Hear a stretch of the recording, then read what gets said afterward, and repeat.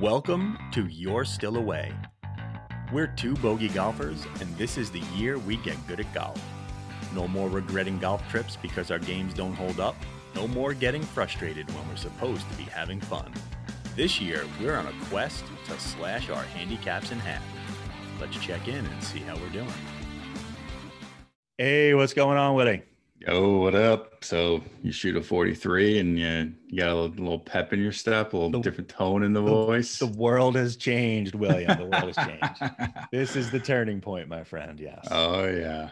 Yep. Oh, yeah. The turning point. Well, the point when you get it all figured out. Unfortunately, I've come to realize that that's never the case. But hey, let's think about it. Last episode, we were both bemoaning our scores that we scored at Stonebridge. We both had some serious equitable stroke control situations where we had to adjust our scores down for our handicaps. You know, basically we realized we couldn't cut it in the Mexican leagues, and we had to recommit to playing smart golf. And, you know, we were chatting about that a lot. You were talking about, we're going next week is the first major. We're going, I don't want to say where yet. We've, you know, that's next episode, but you were saying we might have already said where, but we probably have. Who knows? I can't keep track of it all, man. But you did say you're going to play the scoring method when we go there, 36 holes. So do you still think that that's something you're going to do? You know, I kind of forgot that I said that. Yeah, I think I'm going to. I was actually looking at a little, I don't want to say yardage book because it's not that, but, you know, kind of like a little mini yardage book on their website today. Yeah, it's great. I love it. Pictures of all the holes, yardages. Mm-hmm. It's great.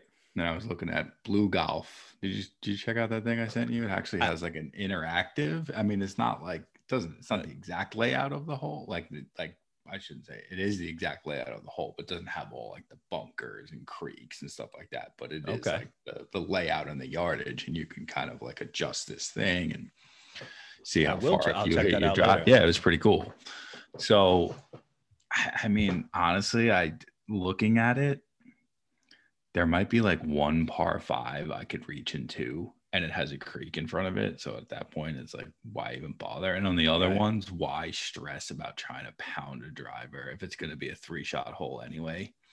Dude, I think in our conversations this week, you know, talking about how horrific it was at Stonebridge last weekend, we've realized that we just need to play within ourselves. We need to play our own game and trying to hit driver off of almost every tee. Not even like we were overly aggressive or egotistical. We just didn't think. It was just like, oh yeah, I'm going to hit driver. That's what you do. And, you know, I think a big part of the shift in my mentality is I'm looking at bogey as par. Right. So yeah, you're right. Why hit, you know, I might hit driver on a few holes there, depending on how wide they are. But I think you should always feel, you know, how it's going. Is it, you know, what hole is it? How wide open is it? Does it play to your shot shape? You know, things like that. But at least there's some thought behind that instead of just give me driver and pounding it over, you know. Yes. Because that's what I did at Stonebridge. Just grab driver and hit it. Mm-hmm. That was it. Yeah. And it's silly. And I don't mean to suggest I'm never going to hit driver, right? Like I'm working on my driver. I'm trying to get good at my driver. I'm trying to get to a point where I can hit it 230, 240 and keep it in play, right? It doesn't have to be center of the fairway, but I do have to have a decent approach shot. And if I'm going to put it in the woods, even if it's playable and I can punch out for dough or whatever, I'm still costing myself strokes. So I'm not abandoning driver forever. Like you said, I might even use it a few times, you know, in a round tomorrow. But I am recognizing that it's not my strongest club, and that if I have to take 3 shots to get to the green on a par 4, it's not the end of the world. And if I actually want my scores to come down, that's key. Right. Yeah. And that's the thing, especially for us. If you're going to be shooting 95, 102, whatever it is, hey, is this for everybody? No. If you're out there hitting 81s, you're doing something better than what I'm doing. But for me to get to next level, at least score wise, that's what has to happen. Yep. And then like you said, I'm not declaring I'm never going to hit driver and this is the only way you can play golf. I wish I could go out there and hit it 260 relatively straight enough to find it. But those are the things that you have to work on outside of being on the course. Right. And you have to learn, when to use them, when to, work on those things and bring them in instead of just, either one, never practicing, and then trying it anyway. And then, I think the timing of it is big, try to, work on these new things and know when to bring them to a course, Yeah. 100%.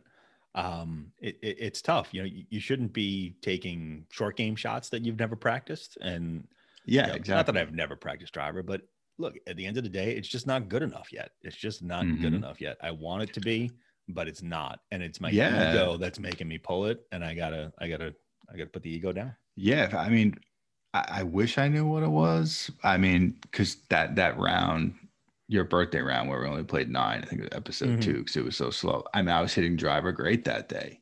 Right. I mean, I could literally go, forget even the next day, I can go to the next 9 and it's gone. I wish I knew why that would happen. I mean, when I'm hitting it consistent, yeah, it's great, but there's just, and maybe that's just golf. There's just days where I just can't hit it. And I wish those days were over, but they're not. And I have to learn to accept that. And you know what? Those days are never over. And I think that's the key, right? I think it's our ego saying, if I stop hitting driver now, I've admitted defeat.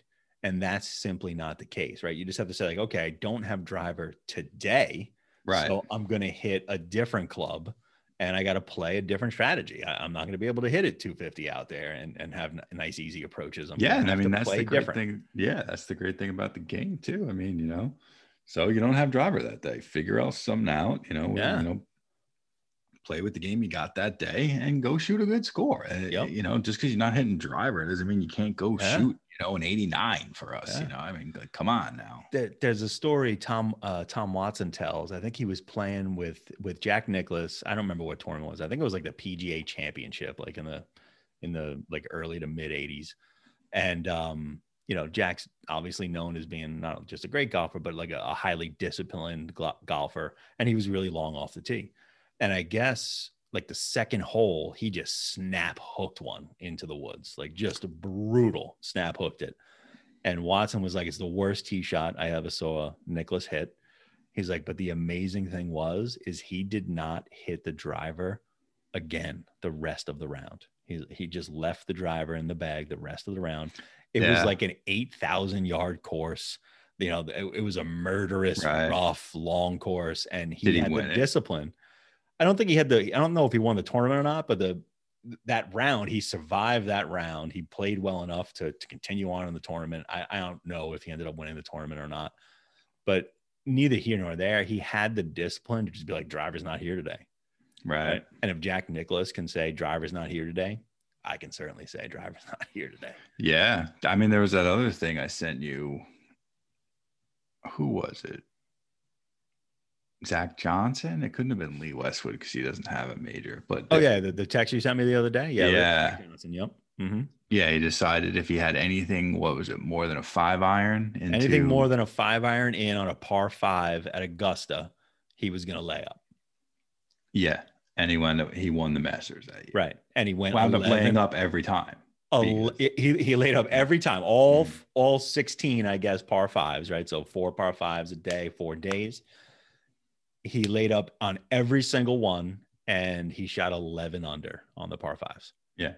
So again, not right for everybody, not right every day. Some people will call it boring. Some people got to let the big dog eat, and whatever. But for me right now, that is just not the case. So yes, I'm going to do story method on our first major coming up. I was thinking about, since we're playing 36, we're going to play the green, whatever, second tee boxes, and then we're going to move up in the afternoon, right? So I was thinking of, play scoring method for 18, just see how it goes, be very disciplined, and then move up a tee box and play regular, aggressive, because there might be some par 5s that I could hit in 2, or there might, might be a real short par 4. Not that I'm going to drive it, but maybe like driver wedge or something, just to see what happens and see, maybe one's a 90 and the other's 100, vice versa. Yeah. I think that's an awesome idea because we've teed it forward a few times, and I'm a big fan of it. It's fun. It just changes the game up a little bit. You're taking different clubs off the tee, or you're hitting the same clubs in your approaches are much shorter or whatever the deal might be. It's a lot of fun to play the different, especially if you're going to play 36 in Yeah, one especially day. on the same day for sure. Mm-hmm. I mean, not that, there's really no two golf shots are the same, but I don't know. You got to mix it up a little bit. Yeah. And I got no shame moving up tee box. So Yeah. No, especially after, I don't want to say like a real hot day because I think it's only supposed to be like 82, but yeah, we're a week out, so it's tough to tell what it's going to be, but it's going to be warm. It's been nice around here. Yeah, for sure. But yeah, I think that's the key, man. And I texted you these the other day. I came up with like some new rules that I wanted to follow, and then I went and I played around, really, really focusing on these rules. Right? It was a round. I played at dusk. I was by myself. I walked the course, and I just had plenty of time to think about my shots and to let bad shots go, and really concentrate on these rules. And it was amazing. It was literally amazing how much better you can play when you just pull your head out of your ass and focus on playing golf. It's shocking. So, my first rule now is bogey is par, right? I am looking at bogey as the new par. I am north of an 18 handicap. I just need to get to 18 for right now. And that just means 18 bogeys. I can do that. There's nothing in my swing holding me back from achieving that. It is yeah, all exactly. mental. It's all attitude. Decisions. Mm-hmm. Yeah, I mean, we've covered my rules before in a previous. I did add one to it, and I actually need to read these. I try to keep them short and sweet, and they're not swing thoughts. But yeah, Mm-hmm. I added avoid the big number. Like when we go and Yep. play 36 next week, that is my number one thought for the day on every hole. Avoid the big number. Yep. I totally agree. I've gone out with that thought before, and I have to be honest, I don't feel like it's specific enough, right? It's like saying hit more greens. Okay, great. I'd love to hit more greens. How do I do it? Right. Like I've gone Well, out and been yeah. like, avoid the big number. And then I go 7, 7, 8 in the first 3 holes. And I'm like, dude, all you were thinking about is avoiding the big number. Why couldn't you do it? So Well, you probably because you grabbed driver and then you tried hitting a miraculous shot out of the woods and then you tried doing a flop shot near the well, green. Like so, maybe. like Yeah, maybe. I guess what I'm trying to say is that these rules that I have here are, I feel like help me avoid the big number without saying avoid the big number. right. No, It's I just, was thinking. I mean, we've talked about it before because we both want to keep more detailed stats of having like our own scorecards instead of just the one in the mhm. card. So yeah, I was actually thinking of just literally like sidekick, like we'll say, cross it out and literally write in a 5 on a par. This is now par. Yeah. Yeah. Actually, before I went and played the round the other day, I was watching his like break 90 video, and a few of the things he said, I was like, I know this. Like, why am I Yeah, I not know. doing it? Mm-hmm. And it was definitely top of mind when I went to go play. So I might have to watch that video like the night before we leave. Nah, that's I don't want to say that. I mean, obviously, I'm not sick of talking about it because we talk about it all the time. But Have to do it. yeah, it's just crazy. I'm just Yeah. That's why I was so excited. I went out and I did it. Right. It was like, I'm not right. going to talk about it. I just went and did it. So it was just, I really feel like rule number one, bogey is par. It trickles down into the rest of the rules. It totally affects the way you even approach the game, right? If I'm standing on a par four and I know that I can take 3 shots to get there, it radically changes everything, right? I don't need to choose driver off the tee anymore. I don't need to take a reckless shot. I can avoid the trouble all over the course. I'm not going to be in the trees or across the street. So I feel like bogey is par is really a Yeah. powerful rule when you can stand on a tee box and just accept that, especially because like my second rule is like stay relaxed. I'm reading that Raymond Floyd book I was telling you about, the elements of scoring, and he's like play comfortable. He's like play within yourself, play comfortable. Mm-hmm. So like my second rule is relaxed concentration, just play for bogey, and then let the pars and the birdies come, right? Or the birdies and eagles, quote unquote. Like just let those come. You don't have to be aggressively going after them. Your shot dispersion pattern on approach shots is just going to get you some birdies. It's going to get you some pars. Yeah, no doubt. I bet you if you just start playing for bogey more often, I mean, you could go back and look at stats or whatever. I would almost guarantee you'll start making more pars. 100%. I mean, I played for bogey on that round. I'm looking at my scorecard real quick. I had 1, 2, 3 pars and a birdie. You know, and I was playing for bogey. Yeah. I mean, it's just crazy. It's crazy, and I really think that's key. I think I've been checking in on that Scott Fawcett guy. He's got that Decade Foundations. I've seen a couple of the videos, just like in a preview from another thing that I pay attention to, and you know, it's all about course management, and that really is what his course management philosophy boils down to. Like, stop, and he's dealing with like elite players, right? So he's telling them, stop going for birdie, just stop trying to make birdies. Just play the course the way you're supposed to play it. Go for your pars, and the birdies will come. Yeah. Yeah. That's nuts. Yeah. So yeah, bogey is par, relaxed concentration. I have to focus on every shot.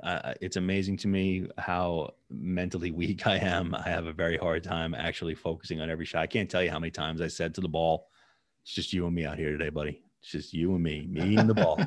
And I felt like Bill Murray. I'm talking to the ball, but it's true. You know, what a player, sidekick.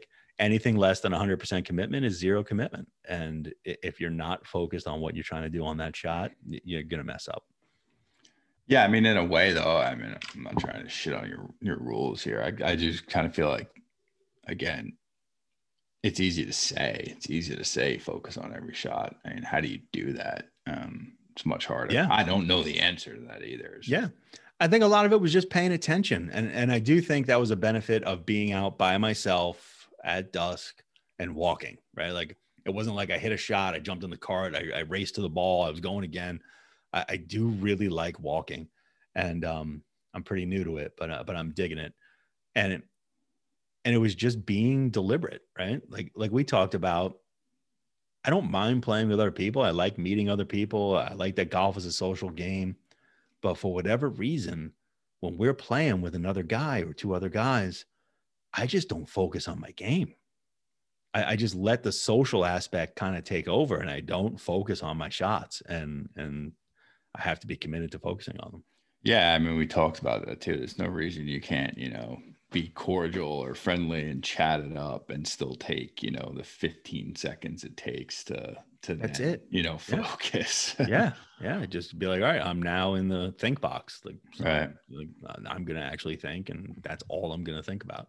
Yeah. So I mean, I think that one's relatively easy to do. You just have to, like you said, you just have to do it. Fourth rule, avoid trouble. What's that? I was going to say, just do it. That should be a slogan for someone. Yeah, I feel like I've heard that. We should get into marketing.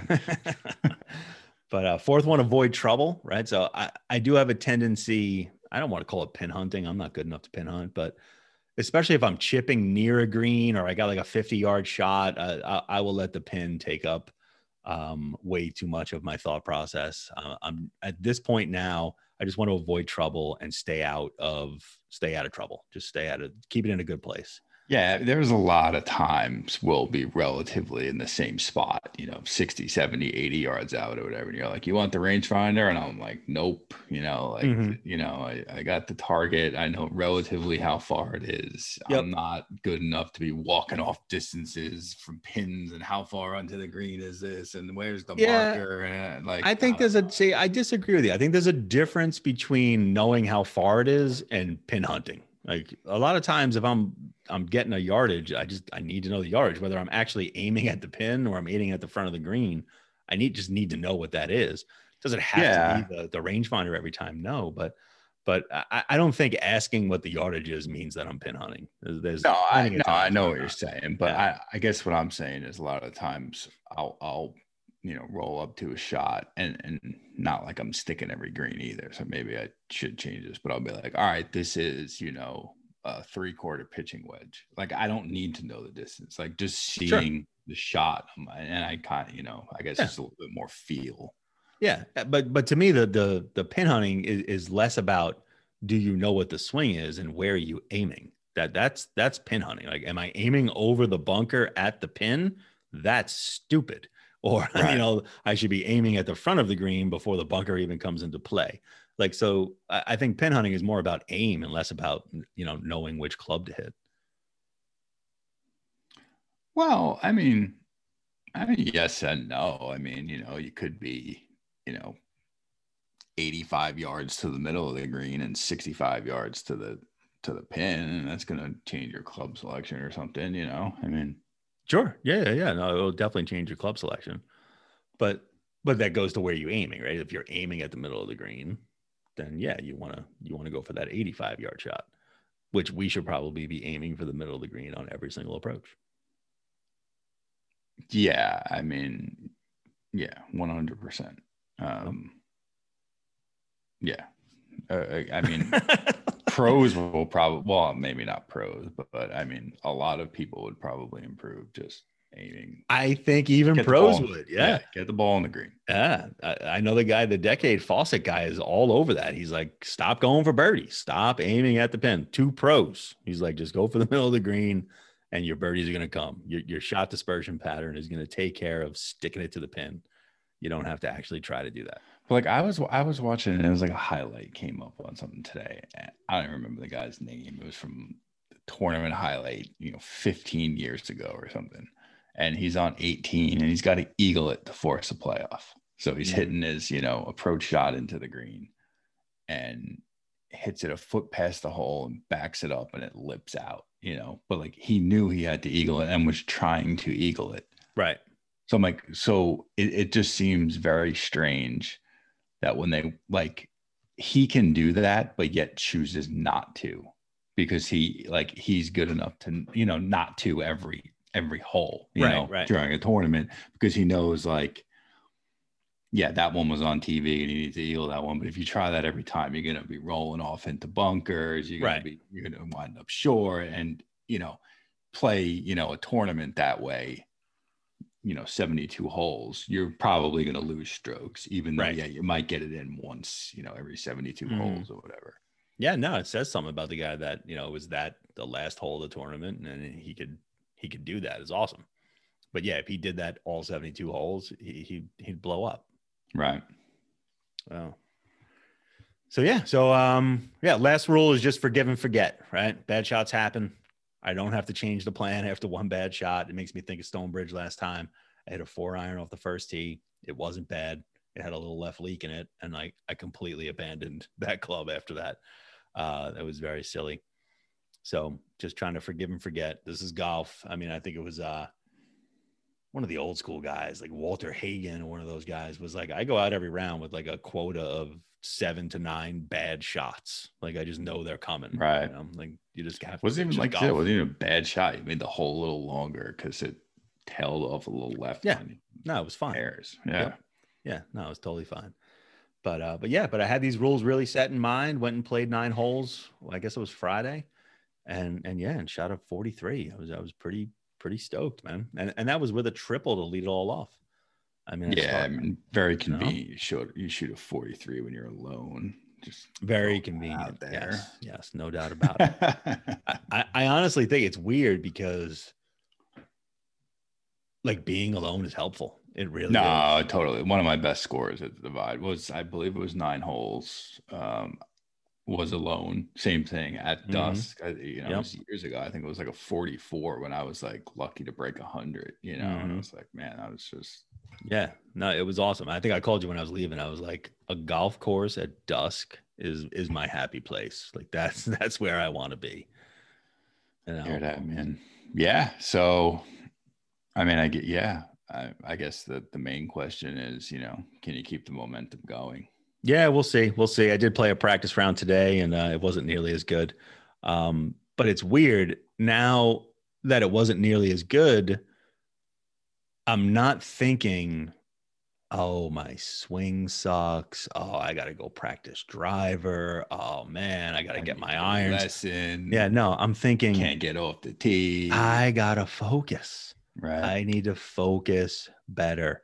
And that's, not that it's easy to do, but that's a lot easier to try to do than, I got to get it. I got to learn a lesson. I got to do this. I was actually hitting the ball really well in the round, the second round that I played, more of a practice round, but I wasn't scoring at all. I couldn't putt for the life of me. The greens are crazy at the place I was playing. I went for too many like long approaches, 165 yards, 180 yards. and I'm going for the green in 2. And I'm like, what are you doing? Like on the 5th hole, I woke up and I'm like, what are you doing, dude? Like, this is totally against your bogey is par philosophy. Like, why are you trying to hit greens from 170? Like, this is silly. You're leaving yourself in bad spots. Like, you know, I was just making bad decisions, and that can be fixed immediately. So I was glad that I noticed it. I tried to make better decisions moving on after that, did a little bit better. But yeah, I really do think there was nothing special about my swing this day when I shot the 43.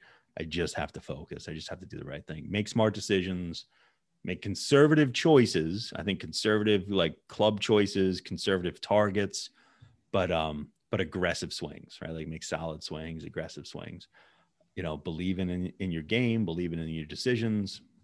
I don't know. I just think that's the key.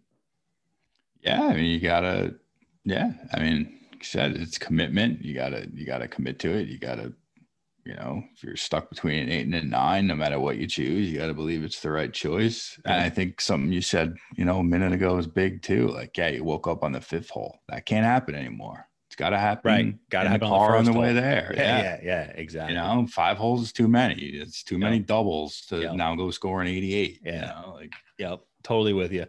In my defense, I was going there to chip and putt. I was just going to chip and putt.